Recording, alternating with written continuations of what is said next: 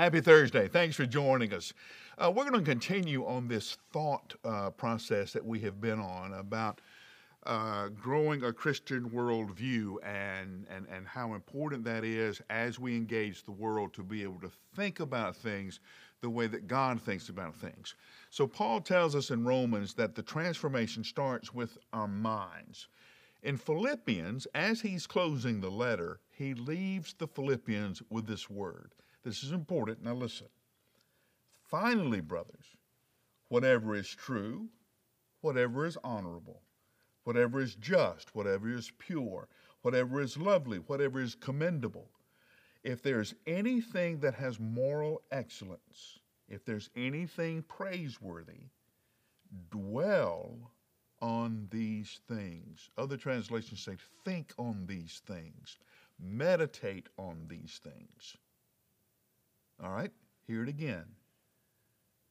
Whatever is honorable, whatever is just, whatever is pure, whatever is lovely, whatever is commendable, whatever has moral excellence, if there's anything praiseworthy, these are the things that you think about. Now, remember yesterday we talked about controlling your thoughts, and you were going, well, I don't know if I can control my thoughts. This is the prescription of how you control your thoughts.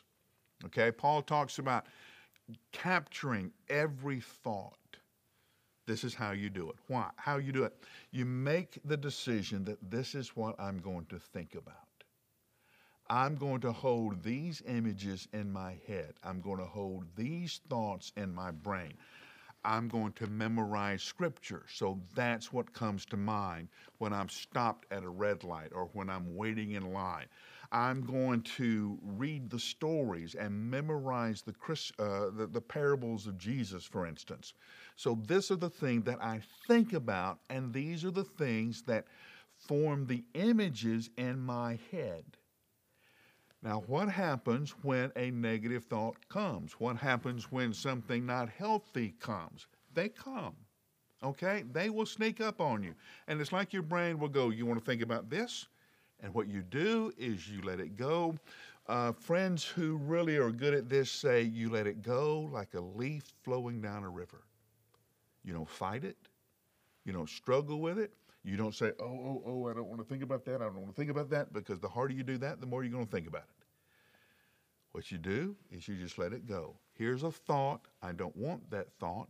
Here's what I want to think about. I want to think about something that is beautiful. I want to think about something that is pure. I want to think about something that is good. I want to think about something that is Christ-like. Because remember, it's what you think about that becomes what you desire. What you desire becomes what you do, and what you do becomes who you are. Paul says, as he closes the letter to the Philippians, listen, I want to give you this last thing before I go. Here is what I want you to think about.